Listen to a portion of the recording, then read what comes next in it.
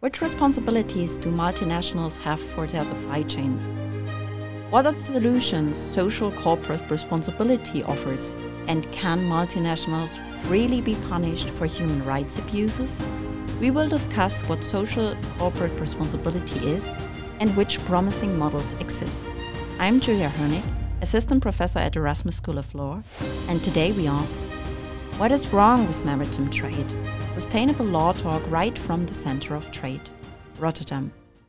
Welcome to the 5th episode of this podcast, where we try to tackle patterns of trade which developed over centuries and discuss potential solutions. For our 5th episode, I'm more than happy to welcome our guest speaker, Professor Dr. Martijn Scheltema. Welcome. Professor Dr. Martijn Scheltema is professor at Erasmus University in Rotterdam. He is one of the founders of the Erasmus Platform on Sustainable Business and Human Rights, an interdisciplinary research group of the Rotterdam School of Management and the Erasmus School of Law. He researches business, human rights, and climate change-related issues in connection with UNGPs and the OECD guidelines for multinational enterprises. Professor Scheltema is partner of Pels, Rijken and Droogleven Fortuyn and member of the Dutch Supreme Court Bar since 1997. He has specialized in business and human rights issues. He also has been involved in several international human rights landmark cases with the Dutch Supreme Court. So, for instance, Srebrenica, SNS, Explosion, and Urgenda. And business human rights cases, so for instance, the very famous Shell case. He is the only Dutch lawyer ranked in Band 1 for business and human rights in the Chamber Global Guide. Thank you very much for being here. The facts.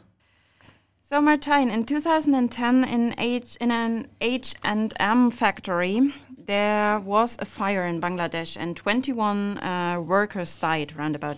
So in 2013, a garment factory collapsed in Bangladesh. About 1,000 people died, 2,500 were wounded. Again, it was a factory of the fashion industry. Recently, the company Nestlé was accused of having contributed to a system of child slavery and forced labor. These big companies, so the multinationals, become stronger and stronger. And maybe as an anecdote, Peter Parker's uncle once said, "With great power comes great responsibility." Martijn, our topic is business, human rights, and corporate social responsibility. Ensuring safe working places of workers in factories seems an obvious part of it. But what else does this topic entail? Well, I think you rightly say that the business human rights topic goes way beyond safe working conditions, though of course in the Bangladesh situations people have kind of focused on those safe labor conditions, but it entails much broader issues such as involuntary resettlement, for example, human trafficking, modern slavery already mentioned, but also things as freedom of association, inhumane treatment, so a lot of various topics. And so the business human rights challenges also for larger companies are quite broad, because they have to look at so many different aspects in all kind of issues. But for example, looking at infrastructure such as ports and airports, well, we see that they have huge human rights challenges, especially not only workers' challenges, but for example, also land right issues, because these large infrastructure projects often also include land rights. But also broader challenges in terms of environmental issues, livelihood issues. So it's very broad. And then, well, that's kind of the basic level. We talk about the infrastructure ports, the infrastructure project itself. But often, well, you have financial institutions which are involved in these kind of projects. So financing either development banks or commercial banks, sometimes governments. But these financial institutions, of course, may also contribute to human rights violations, and they may also have a responsibility to prevent or at least mitigate as far as possible these human rights issues. So they can be involved too. And finally, what we can also envisage, of course, companies often have a much broader structure of operations than the company itself. So, for example, huge supply chains, or broader sense, the value chains where they sell their goods, for example. And also in the supply chains, well, we see a lot of actors like suppliers, not only the first tier, but also further down the supply chain. And also there, human rights issues can occur. And, well, these should also be managed. So you can imagine that for even larger companies, this is a big challenge and not so easy to fulfill. Yeah, and then we only talk about the third group you named. So given this complexity, I would like to go step by step. So then it's also better for the audience to follow. What do you mean when you say it already starts with the infrastructure? So you mentioned ports and airports. Does this concern the workers there, or what is exactly the problem here? Well, of course, it may concern workers there because, for example, what you often see is that with these kind of large projects, workers from abroad, for example, are engaged. So there, sometimes exploitation, human rights and human rights trafficking issues, modern slavery issues may occur. For example, we have seen, I think, very well-known example are the World Championship in Qatar, where now large stadiums are built, where we see a lot of abuse from workers which are kind of recruited in many other countries and then flown in to Qatar, where they have to work in very high temperatures, long days. So that are awful. Yes. Issues which many times are also kind of seen in these large infrastructure projects. But of course, it's much more. Because, for example, what you have, large ports, large infrastructure takes a lot of land. The land is often previously used by local communities and local people. And so often these are resettled. And what we generally see is that the government is involved in the resettlement. And we have that in, for example, Germany and the Netherlands and European countries as well. But there we have kind of consistent and also including due process, expropriation procedures. And then people are paid full compensation. And, there are judges involved, independent judiciary. So those are kind of, procedures which are kind of, have a kind of human rights compliant approaches. But in those countries, this often does not happen. So people are expelled from their grounds without any compensation, or the government just, for example, hires the military and kind of, just expels the people, or they are paid very little compensation. And in these countries, the problem also is that land, where we know formal land rights, where we exactly know who is the owner of a piece of land, in those countries that's much more difficult. Often they don't have kind of formal registrations, but beyond that, often people also have informal land rights. Okay. For example, in many African countries, for example, women cannot inherit land. So if their spouse then dies, then officially somebody else becomes the owner, formal owner, but they are still using the ground, so they kind of consider themselves to be the owner. But we have these kind of informal land rights, and sometimes also with a religious background, that can also happen. Yeah. So a lot of different types of land rights, and all these people are expelled. Yeah. Whereas we have international frameworks in the human rights arena, which require, even from people having these kind of informal land rights, to give their free prior informed consent for the resettlement. That is a good outlook for the second part, definitely. So it's okay. To be honest, I didn't think about this land, and quite recently in German television there was a report about the sand crisis. And it's tremendous how big the sand rate is. I didn't expect this, to be honest. And so the entire problem of human rights violation already starts with an overexploitation of natural resources and will take away the basic needs of people in the end. So, for instance, also we saw this with, for instance, avocados, that clean water or that water in general is missing. Yes, so these basic needs are quite relevant. Yeah. And I do agree indeed that this is a big challenge in terms of, what often happens, that you see kind of overexploitation of natural resources. And what often then happens that causes, livelihood issues or local communities not being able to kind of go on as they did. So they kind of lose their livelihood. A lot of ground use, which was originally possible, or natural kind of resources they could use, they cannot no longer use. We see environmental issues in terms of pollution, or even connected to fresh water, for example, because companies are often extracting fresh water. So that's kind of issues that then arise. And what then often happens is then that causes disputes with the enterprises and the government. But what we then generally see is that robust dispute resolution systems to solve and address these issues often lack.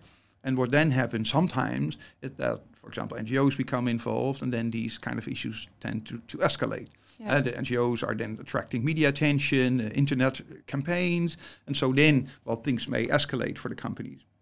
So, and then basically the people get robbed of their basic needs, their houses, their everything. Yeah. So if I may, so you also named others. So let's maybe move to the investors and the financial sector. How do they contribute to the violations? Well, there I think, and now we get into intricacies of human rights and business human rights, we have to be precise here. Yeah. Because contribution has a specific meaning in the business human rights environment. And that is because, we have frameworks, international authoritative frameworks like the United Nations Guiding Principles on Business Human Rights and the OECD Guidelines for Multinational Enterprises. And they discern between different types of involvement a company or financial institution may have in human rights abuse. Yeah. And that is causation, where the company itself causes the human rights violation. For example, it discriminates its own workers, for example. And then we have contribution, where the company has contributed to the violations, for example, by imposing very strict loan measures or loan requirements, which may kind of incentivize human rights abuse. And the third one is linkage, where no causation or contribution occurs, but it is kind of connected to what the activities of the financial institution. That's usually what's the case in terms of loans and project finance. For example, if a bank finances a infrastructural project, then it's mainly kind of linked in terms of these guide. It's all about the money then, and the money can incentivize. That's true. Though for the financial institutions, they have different challenges because in project finance, like financing large infrastructural projects, there the relationship is quite direct, and the banks are able to kind of impose quite direct requirements in terms of human rights compliance. But they have other functions too, for example, in terms of general corporate lending or asset management. And there, the linkage between the bank and the financial activities or what happens with the money, so to say, is much more distant and remote.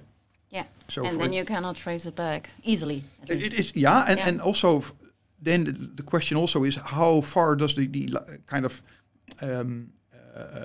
involvement of the banks reach? For example, in general corporate lending, you just lend money to a company and then it may kind of do with the money what it likes.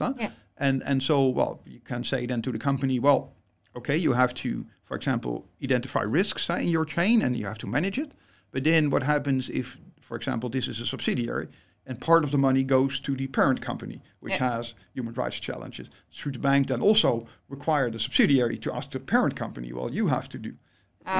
So that's kind of there we get discussions on how far the kind of obligations of the bank in terms of managing in the financials issues and the human rights issues go.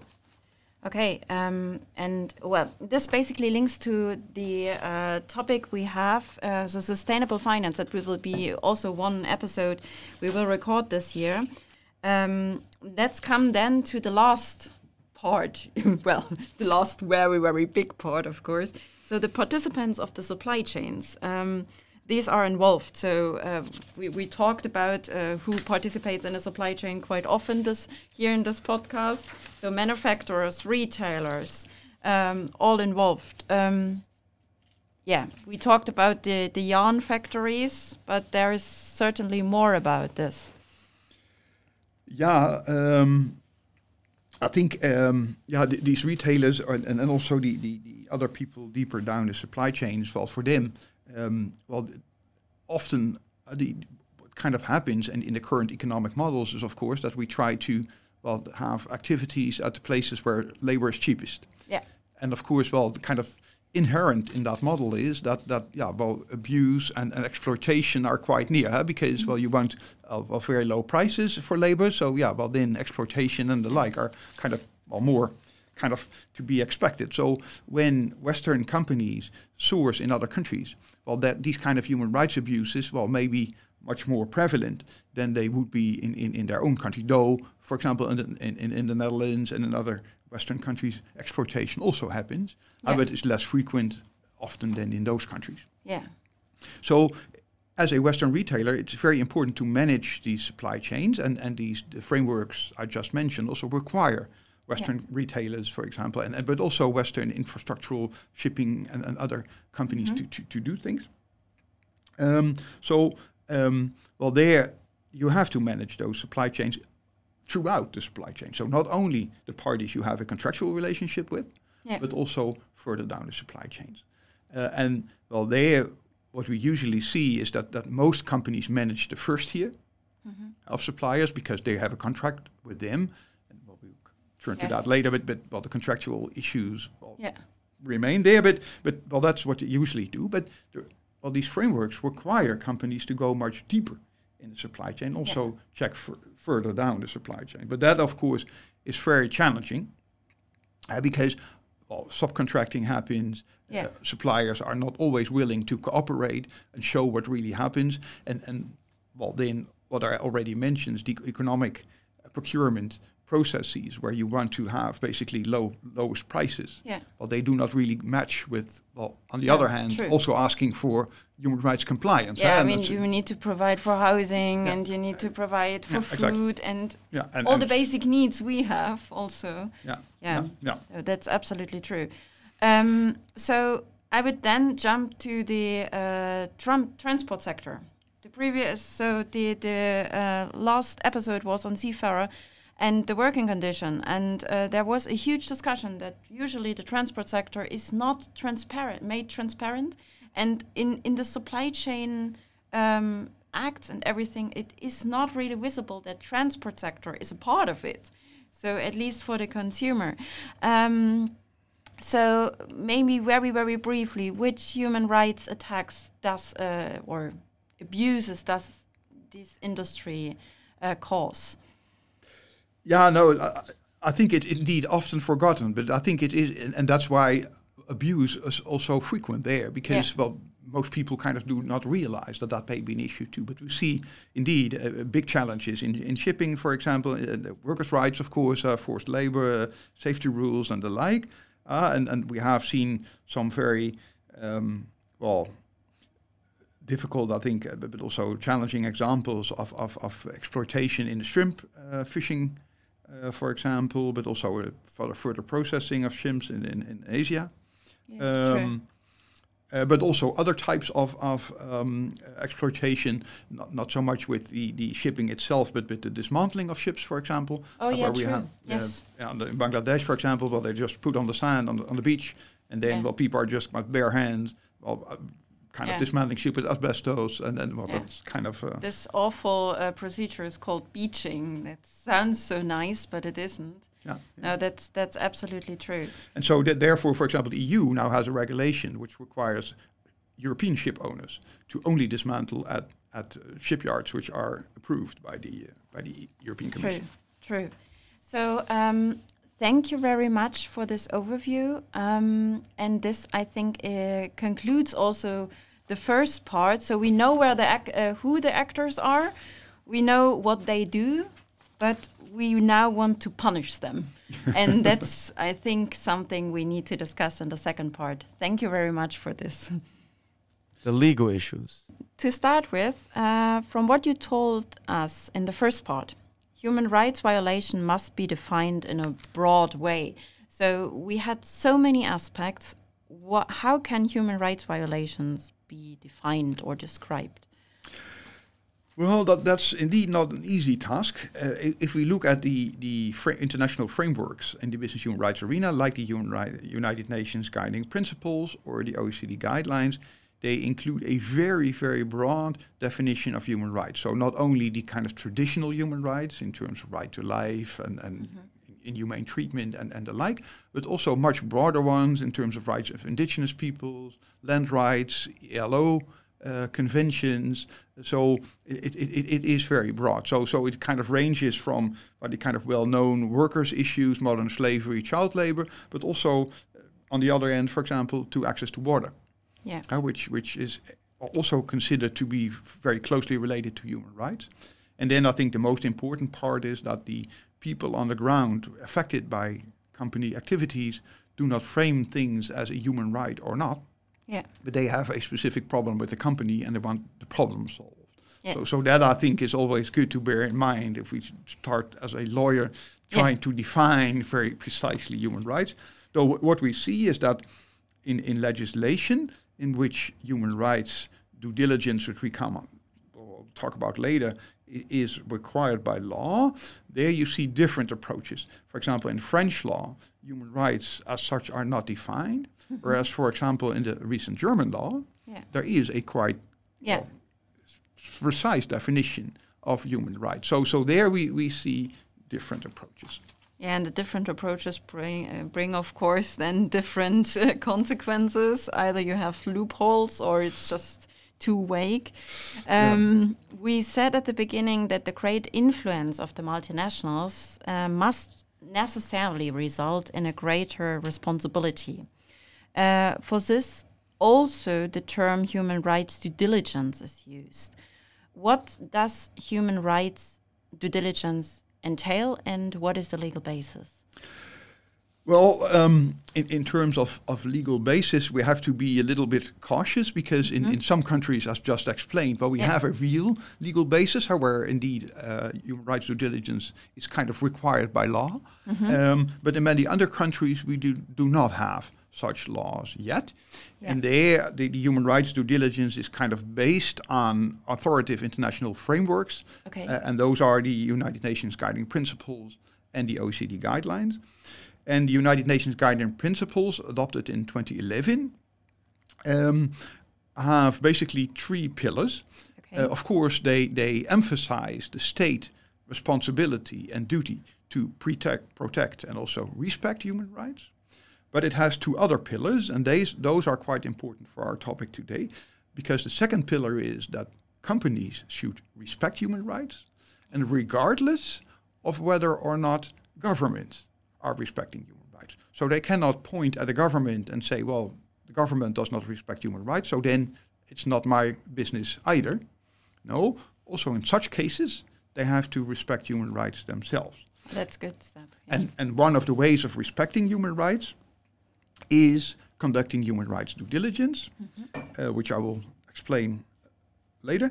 And the third pillar of the framework is that if things go wrong, business, but also governments, of course, have to provide access to remedy and make good for damages, for example, if human rights abuse have occurred.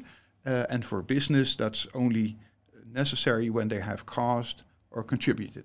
In the meaning of what I explained before. And so then human rights due diligence, that's also important, I think, to explain, includes 6 steps. Quite extensive. Quite extensive, so a lot of work to do.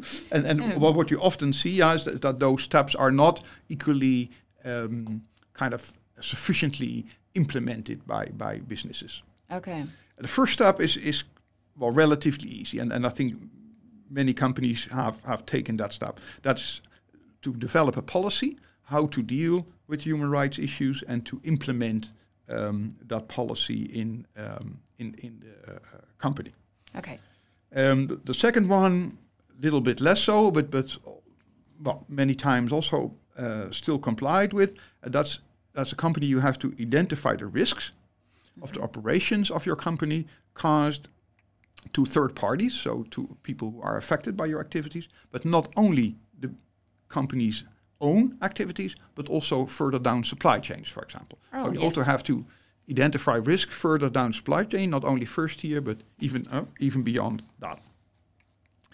The next one, and that's much more challenging, is then if risks are identified, you have to, of course, preferably prevent, but if risks have occurred, then also mitigate. And and that's especially of course for the long chain. Yes. exactly. And after that, you have to monitor and track whether indeed what you have tried to do indeed is successful. So indeed, are the risks now mitigated or even prevented for next time? Fifth step is that you also have to report what you have done to the public, so kind of public reporting.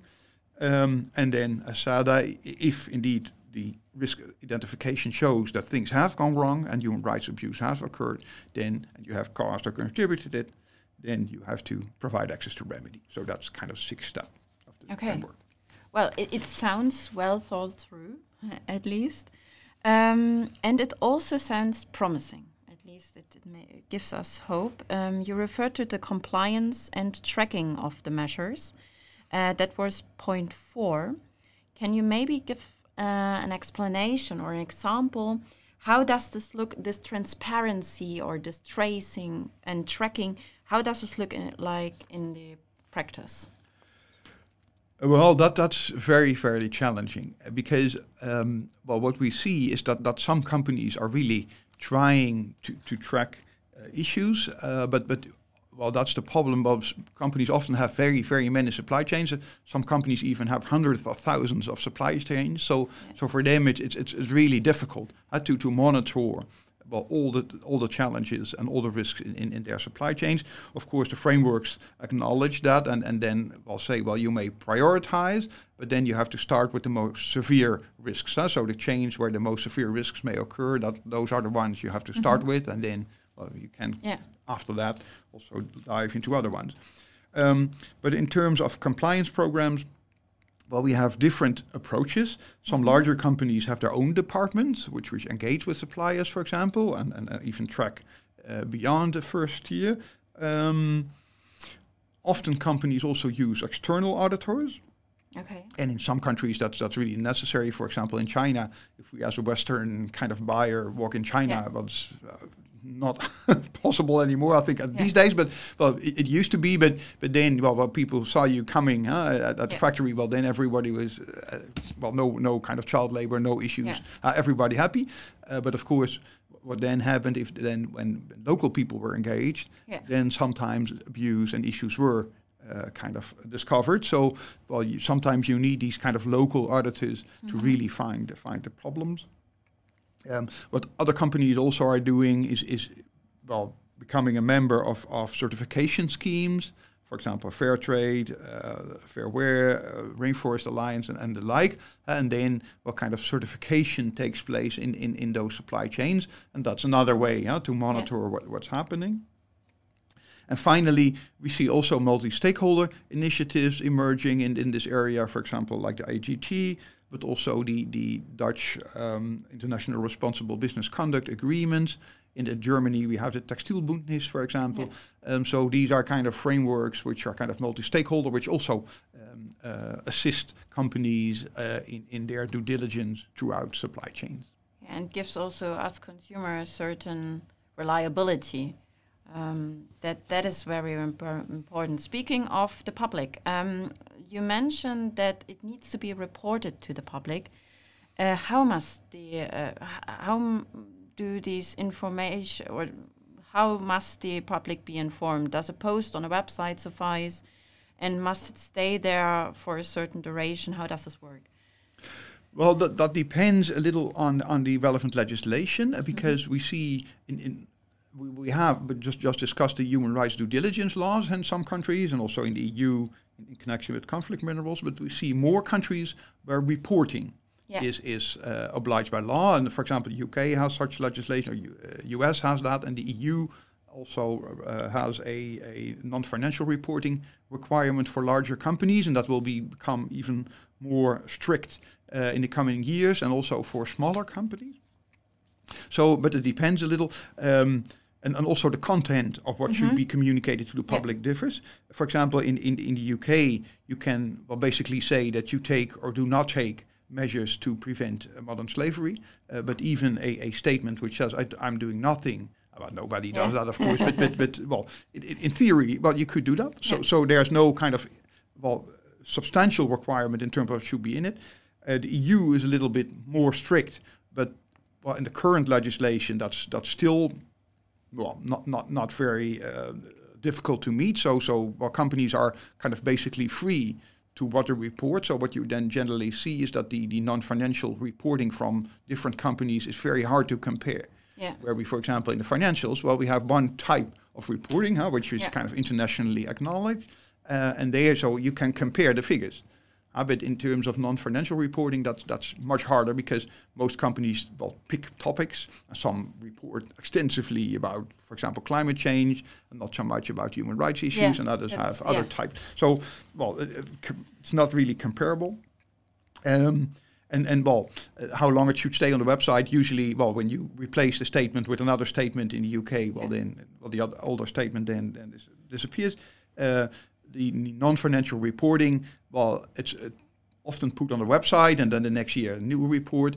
But often these non-financial reports, I receive many from them from bigger companies, and they also put the reports on paper. Okay. So those, of course, are then kind of indefinitely, as long as you keep the paper, it's still there. Yeah. Okay, and then you said once a human rights violation was committed, the companies need to provide remedies within a certain time frame. How long do the companies have time? Well, that's a very relevant question. I think that question is not often answered yet, because most companies do not even provide any remedy. So then, how timely it should be is then not even discussed. For the future. So the big problem here is, I think, that most stakeholders still do not have a kind of effective and sufficient access to remedy. But then, answering your question, that depends on the issue at hand. Yeah. Because if we have legal use of force, for example, by a private security company, a multinational has engaged to protect, for example, a port building project. Well, there, of course, that kind of violation should be terminated right away. And if abuse has been done, that should be compensated. But for example, if you talk about freedom of association in a factory, then in a country where that's not acknowledged, and where people and also factory owners are not used to what freedom of association then entails, then of course it's much harder to implement it. So then you cannot say, next week we will have freedom of association in this factory. So then I think, maybe a year or 2 years before that can be realized. So then I think, it may take a little bit longer. Okay. So coming to the maybe main issue, the OECD guidelines, they are guidelines. They are non-binding. And this links to the question or the discussion we had in the previous episode, where in particular the non-binding rules of the Maritime Labour Convention were criticized. So I assume that the enforcement of the rules is not ensured at all if we do not have a national law that enables this. Yeah, I think that is partially true. Okay. Though things are shifting these days. But indeed, of course, the guiding principles and the OECD guidelines are non-binding, at least for governments they are, but not for business. So for them, indeed, enforcement is difficult. Yeah. And so what's still the problem, of course, in the economic models is that human rights abuse to a certain extent is still a competitive advantage. Because we have those low prices, because people are exploited. Yes. And everyone wants to buy cheap. There I think, that is part of the issue, of course. Yeah. And then another issue is that, Well, we had a huge discussion in the UN on kind of developing human rights obligations for business. In the beginning of this century, the UN tried to come up with such a framework, but that completely failed because the countries did not kind of agree upon what the then obligations for business should be. So what then happened is that the UN Secretary General asked Mr. John Ruggie, special representative at the UN, to develop a kind of framework which did work. Yeah. And what Ruggie then thought is, okay, well, I'm not going to develop any human rights obligations for business because that has just failed. But what he did is kind of basically come up with a kind of managerial framework, how companies should respect human rights in their business. And what he kind of did was then develop that concept of human rights due diligence. So it's not as a business you have to have these and these human rights and your obligations are this and this and this. No, he said, well, we have a lot of human rights and the way you should deal with it is to do that due diligence. Yeah. So it's kind of more kind of managerial concept. True. But then the problem, of course, is now it becomes more legally binding because countries are saying, well, we want to implement it in legislation. And it's a good model, yeah. And it's a good model.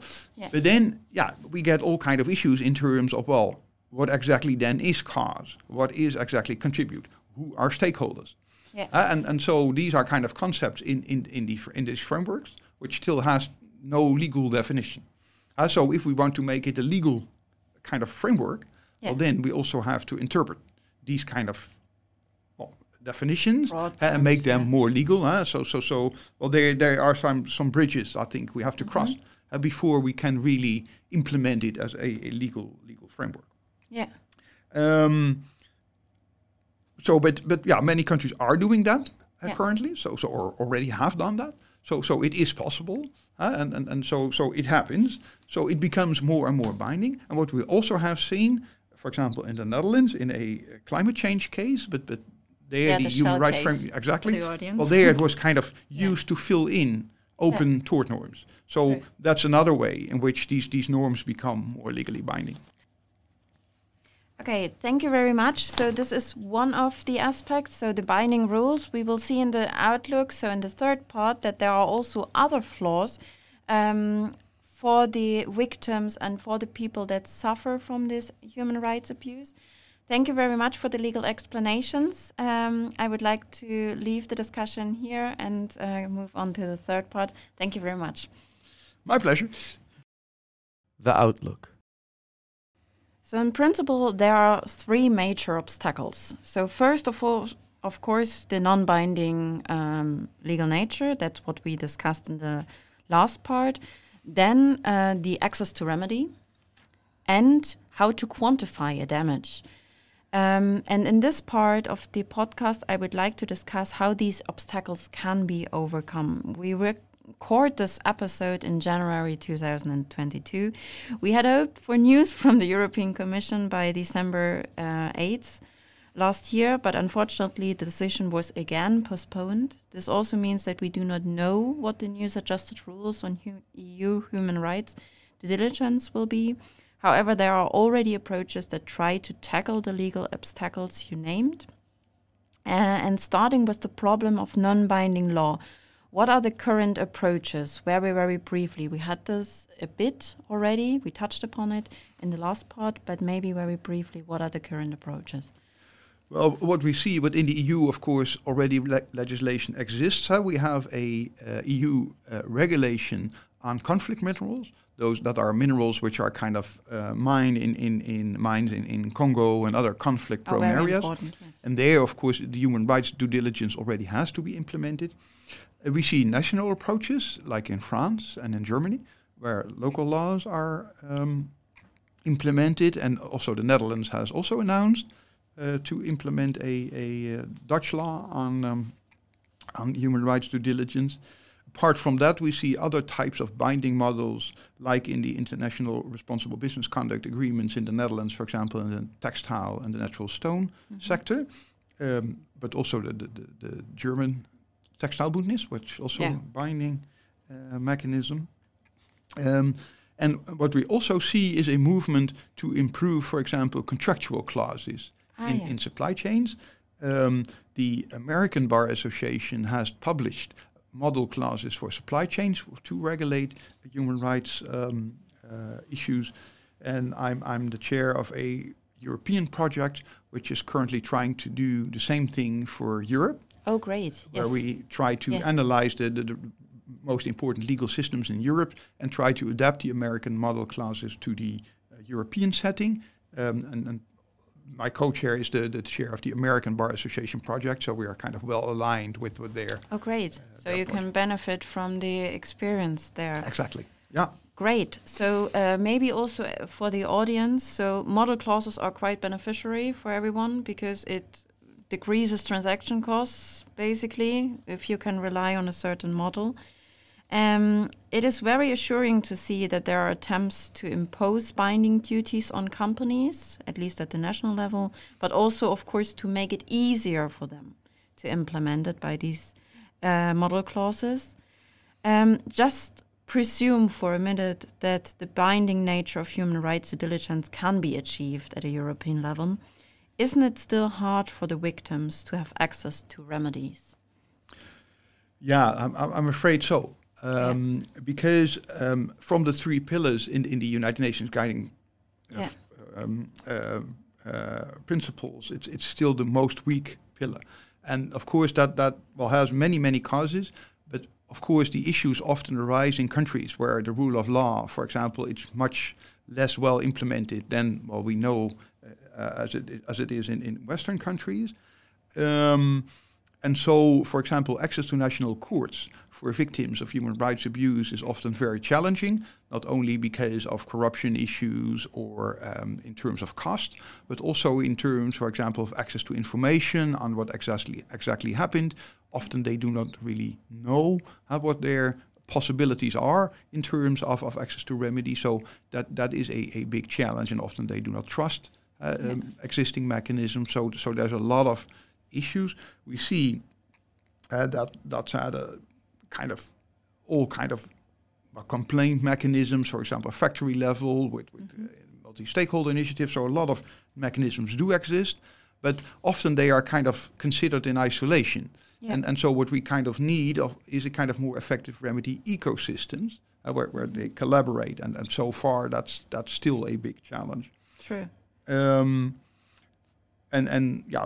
We see examples of the binding resolution mechanisms within, for example, the German Textielbündnis, within the Dutch responsible business conduct agreements in the garment and the natural stone, for example. Mm-hmm. We see that also in the Bangladesh Accord. In Bangladesh. It's kind of we now renewed, and it's now called International Accord, mm-hmm. Which was on, of course, worker safety and minimum wages in Bangladesh. So things are kind of improving a little, but I think these kind of comprehensive remedy ecosystems we need, there we still have a long way to go. Yeah, it sounds like this.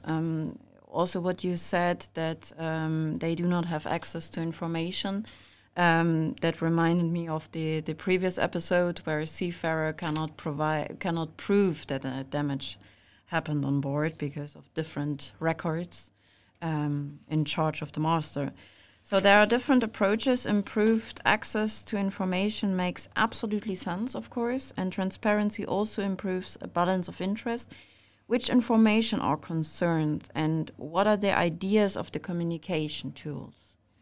Well, there I think, and I already kind of emphasized that in the answer to the last question, I think we need to help people to navigate through their options. Mm-hmm. And of course, I think that first starts with informing them on their rights. Yeah. Because a lot of people do not kind of know their rights. Yeah.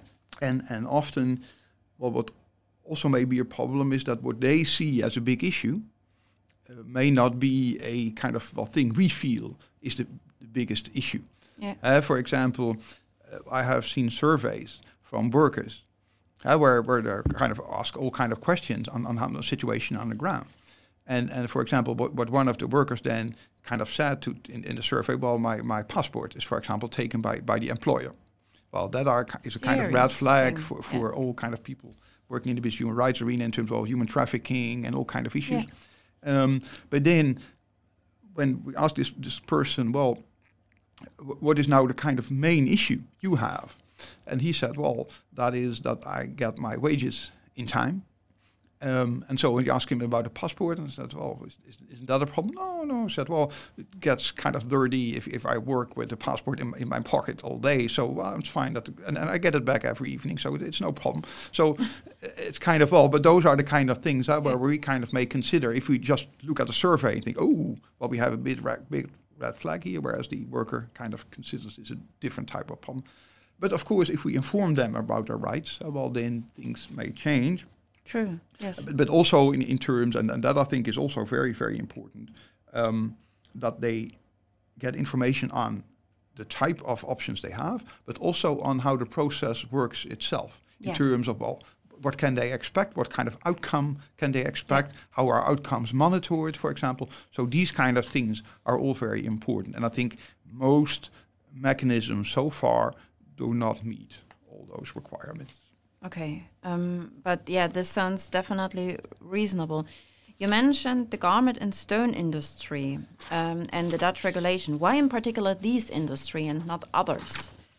Well, here I think it is important to mention that the Dutch International Responsible Business Conduct Agreements, and also in connection with the German Textilbündnis, have established binding dispute resolution mechanisms where also external complaints, so from other people than the people involved in these agreements, can be lodged, and where it's assessed whether or not the companies adhering and signatory to the agreements have complied with the agreements, and the agreements kind of basically implement the OECD guidelines. So what the mechanisms in fact do is assess compliance with the OECD guidelines.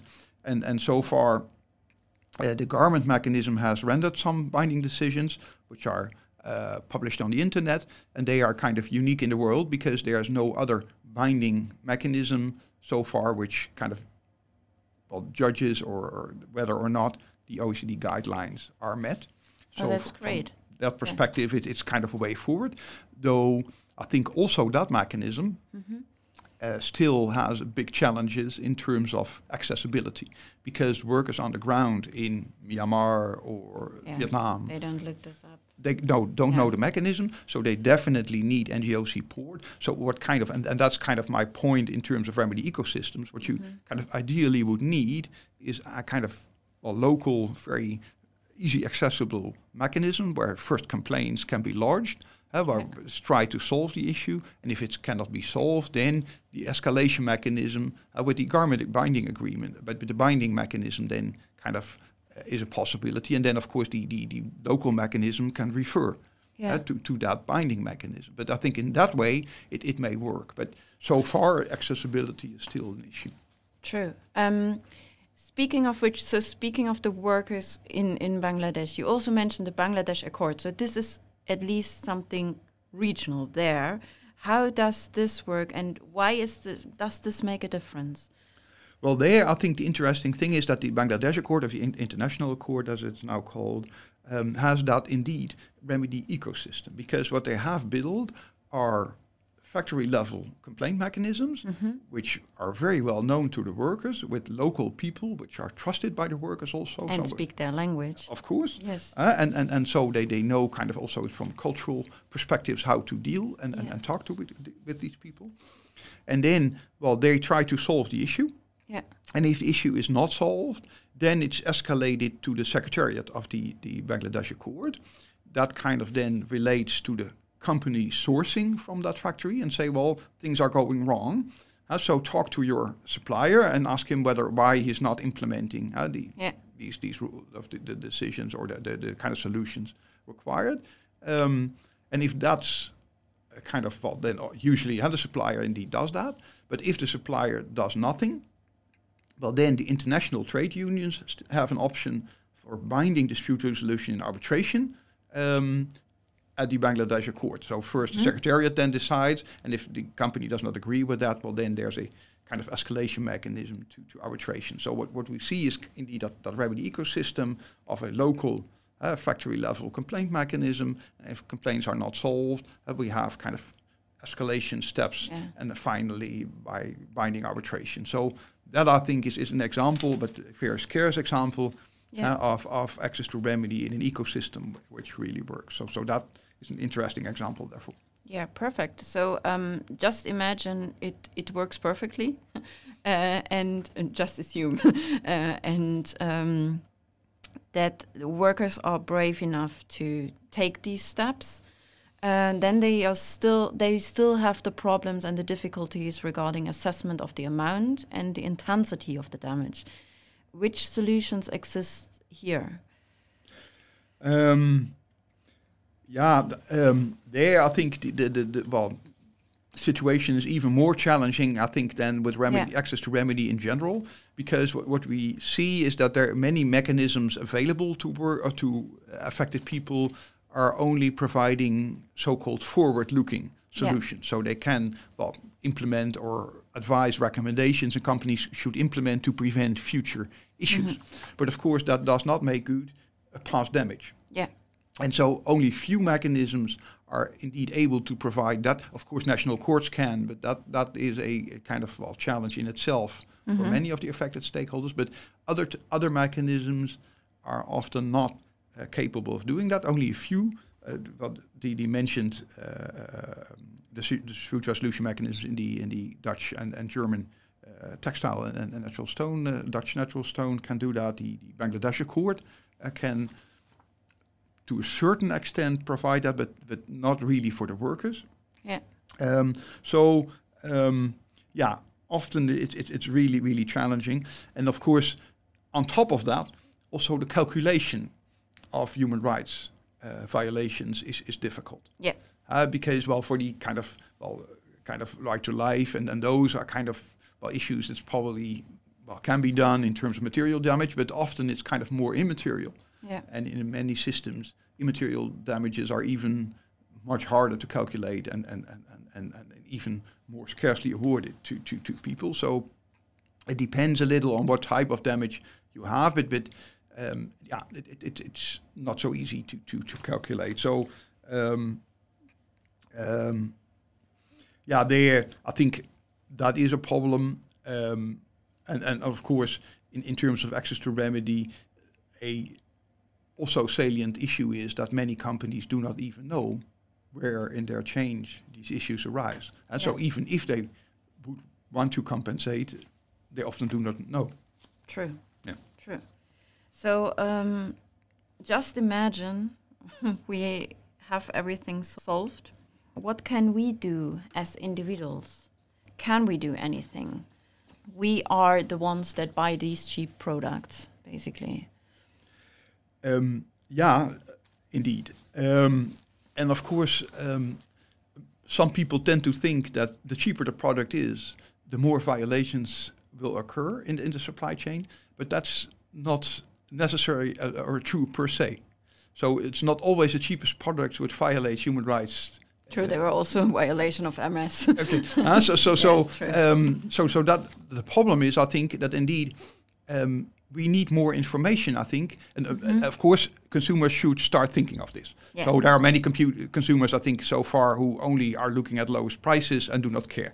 Yeah. And so that have to change, I think. And we all have to care, I think, in terms of what we do not want to buy these kind of products which violate human rights. So that's the first thing. But then, if we are willing to indeed buy kind of products which are indeed more human rights compliant, so to say, then at this point it's very hard to get information on to which extent human rights are violated. And that is also because companies are not really able to measure human rights impact at this time. Because what we are measuring so far, we have, of course, many rating agencies like Sustainalytics, the Corporate Human Rights Benchmark. But what they do is measure company activity to mitigate human rights risks. But of course, company can deploy many activities, but that does not necessarily say that the results for the stakeholders are also positive. And so measuring results for stakeholders, that's what's not being done currently. So basically, we do not really know. Yeah. And so I think to better inform consumers and allow them and enable them to make more kind of responsible decisions in terms of buying things, we need to provide better information, and the companies themselves need better information. So I think there, we should start measuring in another way. And I think there are now kind of initiatives which indeed try to do that by surveying stakeholders. But I think that is a big change we still need to really make consumers. Of course, they have to care, but then they also need more and better information, I think. Okay, so I think that leaves us with, again, we should care more, as was also the end of the previous episode. We should all care more. And once we have sufficient information, we should be prepared to make responsible choices. But we can make responsible choices already to a certain extent. So thank you very much for the very, very interesting talk and the numerous explanations.